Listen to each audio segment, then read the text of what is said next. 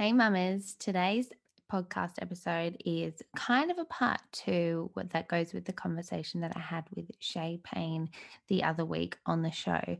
Today, we are talking about hormones and particularly how important it is to look at what the products that we are using and what we are putting in and on our body. Now, we recorded this a while ago, but I really felt to bring it to you today. So I hope that you enjoy and get something out of it. Hey mama, are you finding motherhood more stressful and overwhelming than joyful and fun? Are you spending your days in survival mode just counting down to bedtime? I was there once too. When I became a new mum, I felt lost, confused, and I didn't know my calling beyond motherhood, or even if I had one. John 10:10 says that we are called to a full, abundant life, and I know that that includes us mothers. I'm Elise Rooney, and I'm on a mission to empower women through strategies and mentoring to simplify their life and home, make over their mindset, find purpose, walk in faith, to be able to be present with their family. Join me for conversations about being a woman of faith, conscious parenting and marriage, living in your purpose, how you can easily implement simple systems to simplify your home, mind, and life, keys to living an intentional life, and so much more. Grab that cup of tea and get ready to thrive. This is the Wholesome Mama Show. Well, thank you so much, Shay, for coming on the Wholesome Mama Show. I'm so excited. So could you, for those who don't know you yet, can you tell us a little bit about you? So I'm a mama of 3, which is full on. I've got an older girl and 2 little boys, very close in age. So that keeps me very busy. I have my own wellness business, and I am definitely on a journey of self-growth, and also really passionate about holistic health. Currently, we are living on the south coast of New South Wales. We packed up our whole house at the start of 2020 in the hopes to travel Australia in a camper with our kids, and we made it a month in, and then COVID came and ruined the party. So we traveled 18 hours down to the south coast, and we're currently living on a community farm on the south coast of New South Wales, which has been really lovely. And we've been here since March when we had to find somewhere to go. So we love it here, and it's nice, and it is kind of close to the beach, but also it's rural and quiet and those sorts of things. So we've learned a lot about ourselves living in a little house, all of us in one room, which has been interesting as well. So yeah, that's a bit about us at the moment. Yes, it must be a very interesting year that you've had, and I've been lucky enough to see some of it. But today we're going to talk about holistic wellness, but particularly women and hormones, because that's something that we're both very passionate about. Once you discover the truth about some things, I felt like, and I know you did too, because you've been with me since I started this journey of feeling almost responsible to share this with other women. So I'm very excited for our conversation today.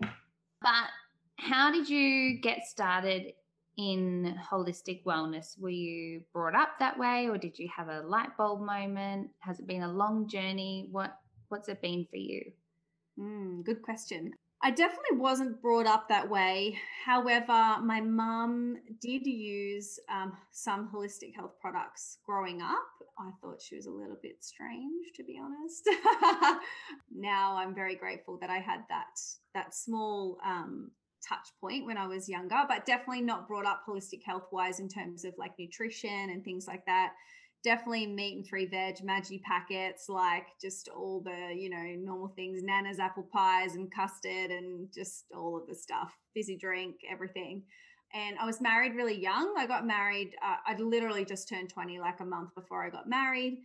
Married my high school sweetheart. Anyway, we just continued to live like that, continued to eat those kinds of foods. We would have, like the packet beef stroganoffs for dinner, and then like have some fizzy drink with it to wash it down, and then have, like I said, like an apple pie or some kind of crumble with some kind of, normal, just run of the mill, sugary filled dairy ice cream and custard and all of that sort of stuff.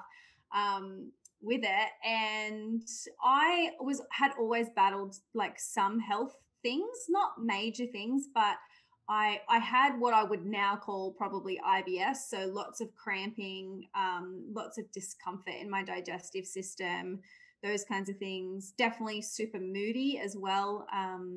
What else? Also, just feeling like just really flat and just not loving who I was, basically.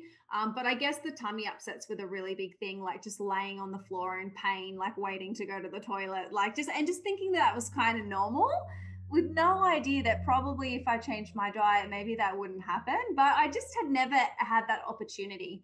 Anyway, let's fast forward like a few years in. How many years? Maybe like 5 years into our marriage. So I'm like mid-20s at this point. And then I was watching morning TV, as you do when you have no children and nothing else to do before you go to work in retail. I was watching Sunrise, and there was a segment. I feel like it was a paid segment. I feel like that this gentleman had paid to have a segment on the show. Anyway, basically, he had lined up on the counter all of this packaged food, like chips and sauces and like mixes for like dinners and drinks and like just all of the packaged processed foods, right? And the host is talking to him about that, and he's talking about looking at labels and reading the labels and then looking at the numbers that were in labels and things like that. And it kind of just piqued my interest, because partly because I was like, I eat all of that food. And then he showed a book. He had this book, and it was called The Chemical Maze. And it was basically a little shopping guide. It's not a book that explains the history of it all or anything like that. It's just a simple shopping guide that has all of the numbers that are listed in food and cosmetics and personal care. And then it has what that chemical is actually called, where it is derived from, so where it comes from, and then it lists the ailments that are potential side effects for that particular chemical. And then it has a really simple rating system where it's like a smiley face, like an emoji smiley face if it's all good, a neutral face if there's not enough research, so maybe just steer clear of it, and then a sad face if it's no good, and a double sad face if it basically will just kill you. And so I bought it. I don't know why I felt called to buy it, but I did. It just something in it resonated with me. I think I felt a little bit ripped off because I was like, how come I don't know about that? So I bought the book, it came in the mail, and then I went to my pantry and I opened the book up and I read all of the like labels on the backs of my products, and I filled the garbage bin, like filled it with everything out of the pantry. Um, and Dean, my husband, came home and was like, what the heck is going on? I'm like, did you know? Did you know? What about, look at this? Like, and I'm one of those people that, like, when I'm in, I'm fully all in. Like, I'm going all in, throwing everything out. And then I proceeded to take that little book to the supermarket and try and work out what the heck I could buy in terms of like tomato sauce and stuff like that. And then that was the eye-opening moment, because I was like, oh wow, like there's not much you can buy from the supermarket that's not full of crap that's really not great for our body. So that happened, and that was really the starting point. So I went through the food and stuff like that, and we sort of went on this journey for probably 12 months on our own. And then we decided, okay, we'd like to probably start a family. And I'm sort of like late 20s at this point. We'd been married for sort of 6-7 years, and we were like, okay, like it's probably time. Never going to be a right time. Let's, look at having a family. And because I'd started to be opened up to this world of holistic health, and my body had started to feel good because I'd started to cut things out, I was like, okay, if we're going to have a baby and we're going to use parts of each other to make this baby, we probably need to be pretty healthy so that our baby's really healthy. It was just kind of this like thought in my mind. And I was like, but how do I do that? Because I don't really know who to ask about that. Anyway, I did a bit of Googling, and in Newcastle, there was a naturopath who is an expert in fertility. So for me, I was like, okay, she's clearly the right one for me. Like, I feel like that's what we're wanting to do. So let's book an appointment with her. So we did. We booked an appointment with her. We went and saw her. Dean was still just kind of like going along with it a little bit. Like, he's very open to it, never said no, but obviously there's finances around all of these things and stuff as well. And anyway, we went to this appointment, and it was incredible, and she was really, really knowledgeable and eye-opening, and she's still our naturopath to this day, like 8 years later.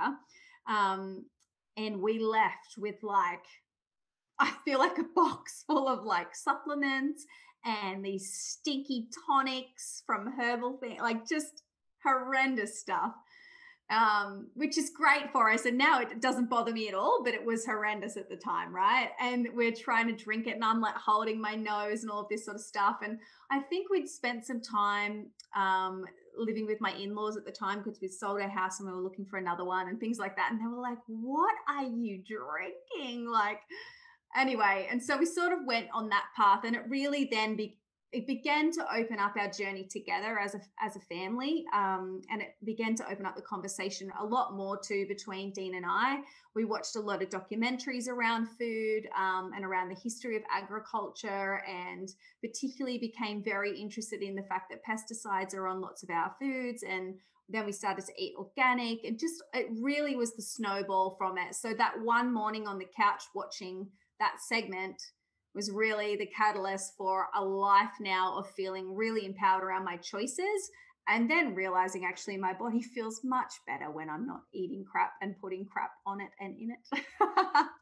So for you, it was really food at first, and then that sort of just set you up on this big trajectory of Yeah, definitely.